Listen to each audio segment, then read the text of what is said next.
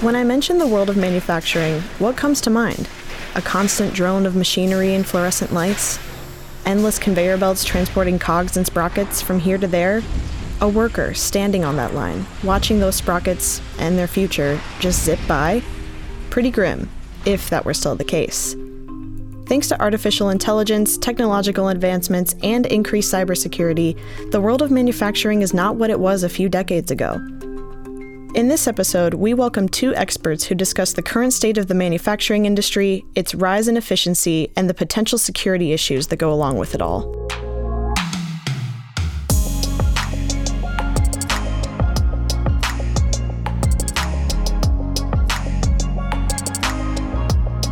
I'm Amanda DeJong, and you're listening to Now at Ohio State. We talk with researchers, innovators, and bold thinkers who look at our world, see what the real challenges are, and create the solutions that people need now. To say that the industry has done a 180 would be an understatement. Gone are the dingy, loud, numbing warehouses of parts and machines and jaded workers. Today, manufacturing plants are almost sterile. They're bright, automated, connected. By leveraging AI, data analytics, and constant connectivity, the manufacturing industry has essentially reinvented itself to become a whole new powerhouse of sorts. But what's really interesting is that the United States isn't really keeping up with these dynamic shifts, at least not yet. Glenn Dane is a professor of metallurgical engineering and materials science expert in Ohio State's College of Engineering. Glenn has been with Ohio State since 1988, so he's had a front row seat to these transformations. Our Jacob Carrozza sits down with Glenn to discuss a new state of manufacturing, why America has fallen behind for the moment, and what's being done to bring us back up to speed.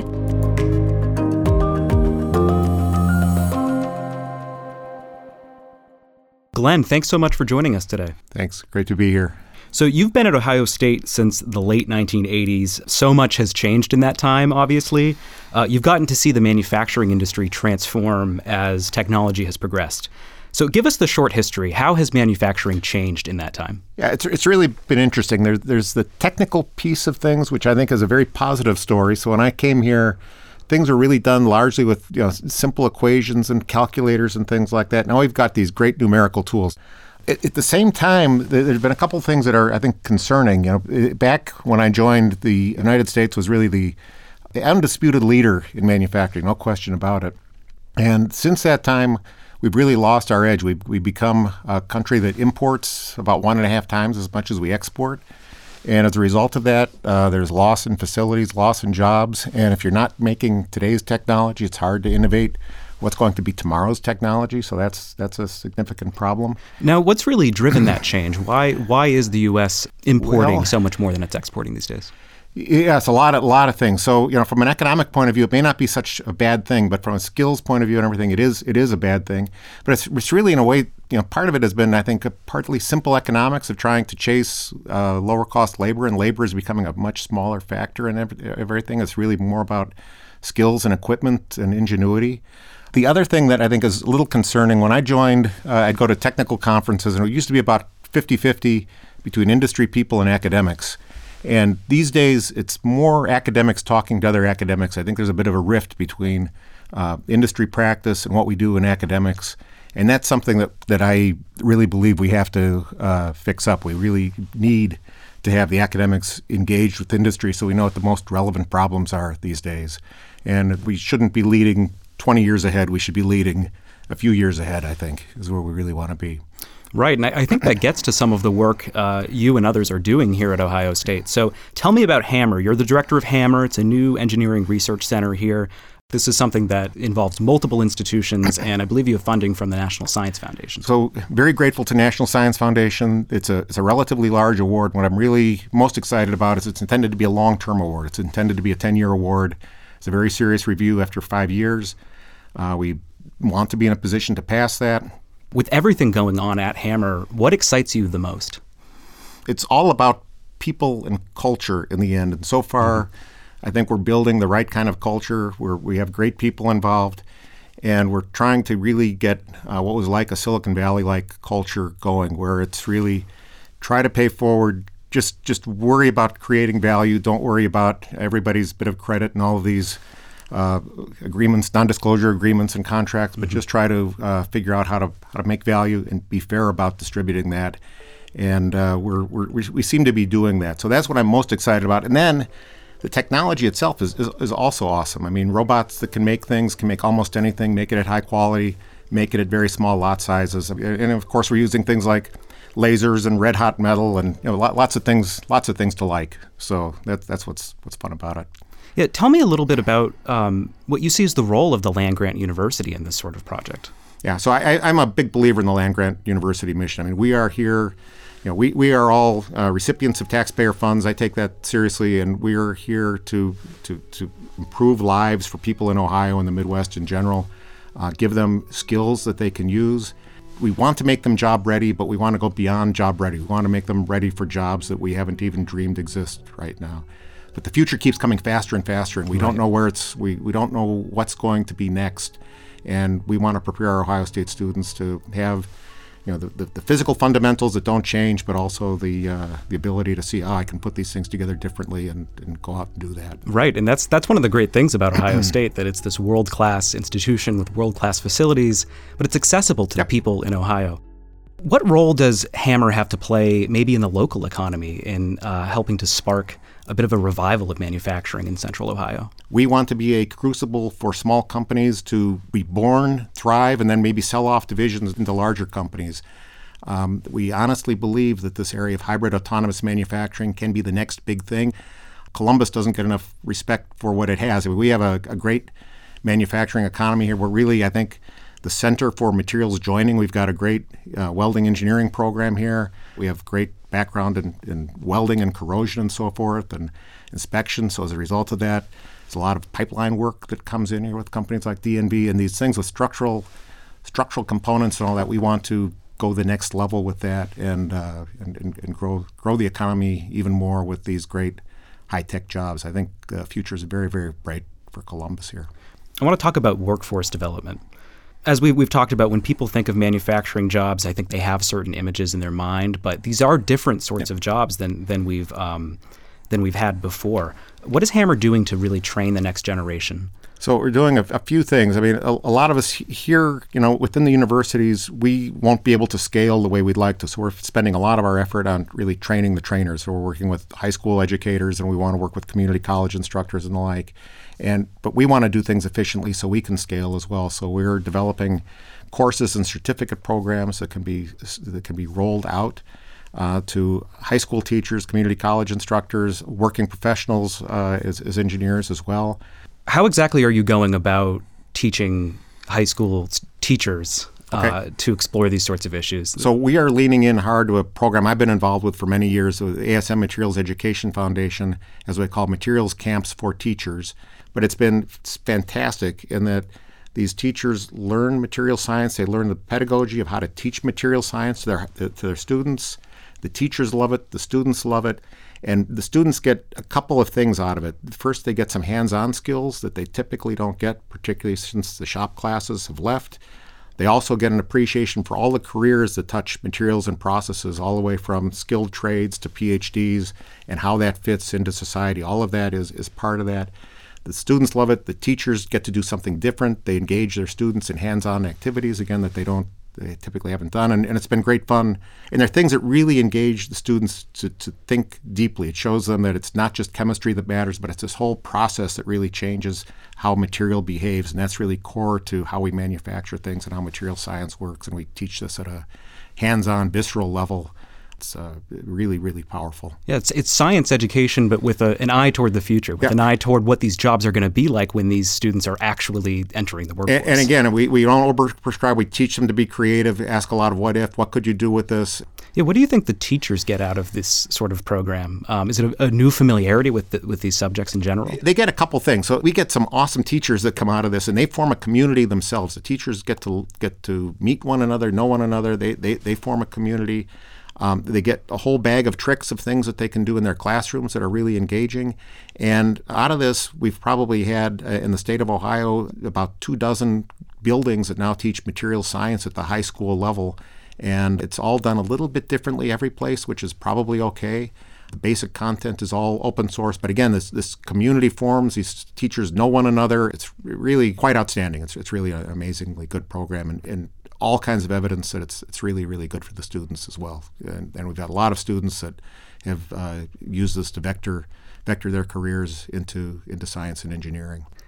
Just one final question for you. I think a lot of people, when they hear of AI, autonomous manufacturing, they worry about jobs going away, about being replaced by machines. Is that the reality? Should we be worried about that? You shouldn't be worried about that. It's going to be a mix of things. So the people that go into manufacturing are people that are going to be doing a diversity of things. They're going to be going in and installing equipment, designing parts, dealing with customers and vendors. But you're not going to be likely the person that's just grinding corners off of castings or something like that. So that's what the jobs of the future look like. The stuff that is not very mentally taxing is absolutely going to go the way of machines. But the jobs that are left are going to be good jobs that have high economic multipliers associated with them. Bringing all that back is going to bring a big multiplier to it. They're going to be very good, interesting jobs of the future without question that engage people's whole brains and whole selves into it. And again, we want those whole people to come from all kinds of backgrounds. That's what makes it socially sustainable as well. All right. Thanks so much for joining us, Glenn. Thanks for having me. It's always good to talk about what we're doing.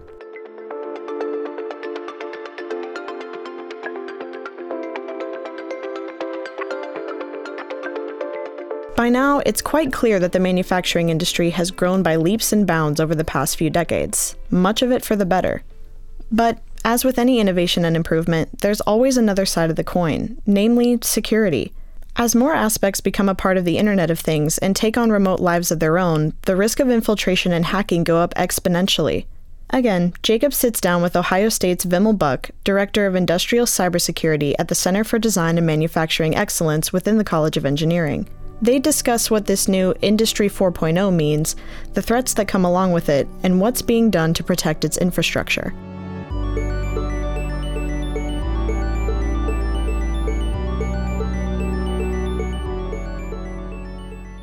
Vimal, thanks for joining us today. Happy to be here. So we're in a completely different world with manufacturing than we were a few decades ago. We hear about Industry 4.0. So first of all, what does that mean, and how does cybersecurity fit into that? It was a phrase that kind of originated in Germany, Industry 4.0, in around 2011. And it basically refers to an amalgamation of a bunch of different technologies that are sort of coming together now. So it's referring to the fourth industrial revolution. So you had the steam engine, then you had automation, and now you're sort of getting the connected, data-driven manufacturing. Broadly, it refers to like additive manufacturing, robotics, cloud computing, assisted by technologies such as AI and big data and machine learning. And all of it is sort of underpinned by what we call the industrial Internet of Things, IIoT, which are basically small devices that are all connected, that are sensors that are gathering data and then sending it to decision makers. Whether they be humans that are looking at the data, whether they be AI that's looking at the data, just different processes that are sort of automating and making decisions based on that data. So in manufacturing, all of these new devices, this brings cybersecurity as an issue really for the first time in manufacturing. How does it fit into all that? So in the past, what you used to have was systems were basically air-gapped, right? So factories weren't interconnected. And you certainly had machines in factories that had electronics in them, but they sort of did their own thing. They built this process, they did this task. Now what you're seeing is the data from one is feeding into the next. People are using this for a lot of just-in-time manufacturing. It's basically creating a digital supply chain. Mm-hmm. What we saw during COVID was when any small element of this fails, the whole thing can collapse pretty fast, right? Because there's not a lot of redundancy and backups. So what is kind of interesting about this is a lot of the systems and processes that are out there are very old. They're intended to be robust and industrial and run for decades. And even by very old, they could be like, things as new or as recent as the early 2000s, but they weren't designed to be 24/7 online sending data. So in many cases, a lot of these sensors and other things, they're still running with their default passwords because that's what they were shipped with, right? And they work. But now some of them are being modified to sort of also add data gathering and data capability. And that's leaving them increasingly vulnerable because these systems are routinely not patched. Is there a nightmare scenario for you with all of these manufacturing devices connected to networks now? So I think what we found out recently was in the first few weeks of the war in Ukraine, hackers were very close to being able to take control of almost a dozen U.S. electric and gas facilities. Oof. So you can kind of see that as a scenario. In a lot of these cases, production can be taken offline of critical or core components. One of the increasing vulnerabilities is with just-in-time manufacturing and other stuff, parts that are designed to maybe fail in like 10,000 hours are a hacker could get in and tweak the process and so that now it fails in 5,000 hours instead of 10,000 hours. That might not be a big deal if it's like a music player, but if it's like a component on a Navy ship or an airplane part, that's a very big problem that needs to sort of be identified and addressed and dealt with. The nightmare scenario is sort of, there's a lot of different vulnerabilities and somebody could come in and do something that takes a lot of production offline in critical areas such as like healthcare or power generation, and that would have like serious consequences, health consequences for a large group of people. So I know that your work at the Center for Design and Manufacturing Excellence here at Ohio State, you've been focusing on these issues. Tell me about the Secure America project that your team recently worked on. Yeah, so we recently concluded a project for Secure America, which is based out of Texas. And what we were looking at were low-cost methods and sensors to try to identify when robots have been hacked. The Secure America project was trying to do was for robots, cybersecurity is to say, how do you trust that what the machine is telling you is accurate? Right. And one of the ways to do that was to use like cameras, to look at the power line of how much energy the robot is consuming, to even add sensors to human beings and see, could they be yet another vector that sort of shows that the machines have been compromised? Are there other signals? So just look at different low-cost signals to try to verify that what the machine is reporting is what's accurate, and that it hasn't been compromised in a way that is causing it to eventually fail. Right. And another thing about that project was that this was a really interdisciplinary thing. I think a great example of how cybersecurity in the manufacturing industry, there really needs to be a focus on sharing knowledge. Is that right? Yes. Basically, it's a shared responsibility for everybody. One of the things that we're sort of finding out is that there is a lack of qualified people in the cybersecurity field and in the general manufacturing field. It's a growing field. It's a relatively new field. Manufacturing in general has had just a shortage where people either haven't seen that it's very high tech or how high tech it is. I think there's different perceptions, and I think CDME is trying to change that by giving students a lot of hands-on access to this. Now, when you look at the manufacturing landscape, say just here in Ohio, all these levels of security that you're talking about, they do require resources.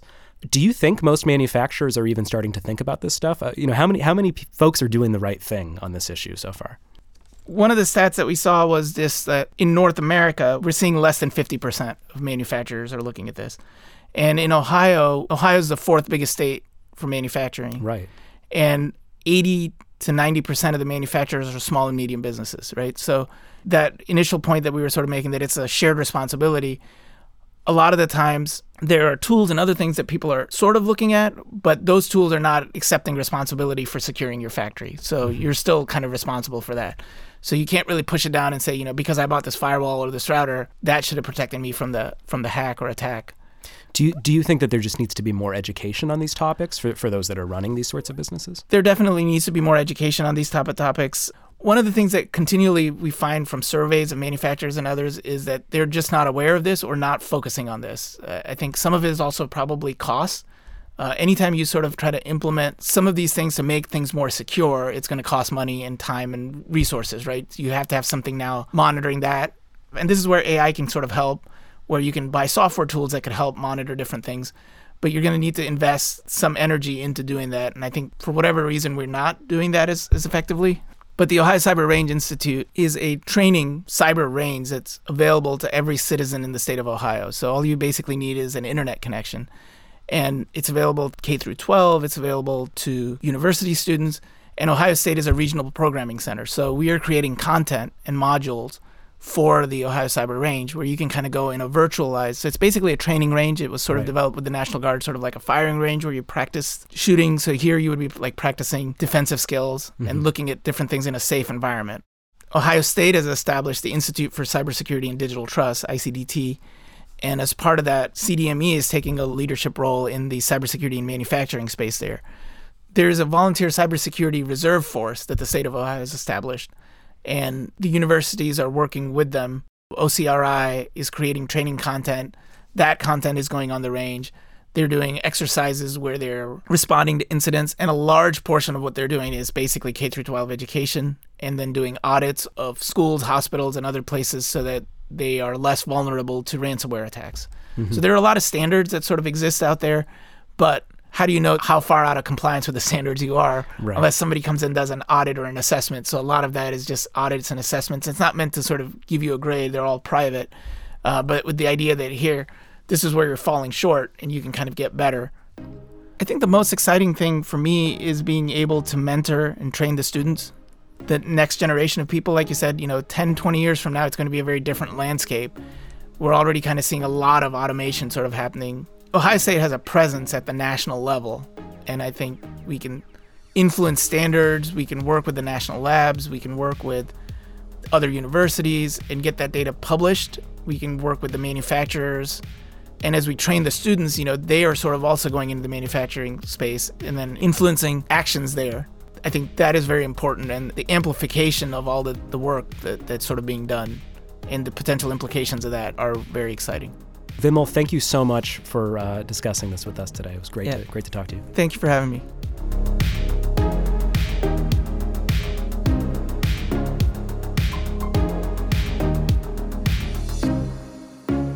It's fascinating to think of what comes next for the manufacturing industry, where it will go, how it will improve not only jobs in the workforce, but society at large.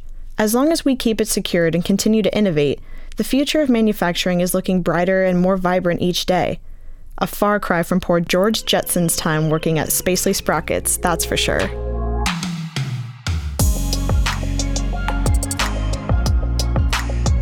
Now at Ohio State is produced by the Ohio State University Office of Marketing and Communications. For more information, visit us at go.osu.edu/now. I'm your host, Amanda DeJong. Thanks for listening, and we'll see you next time.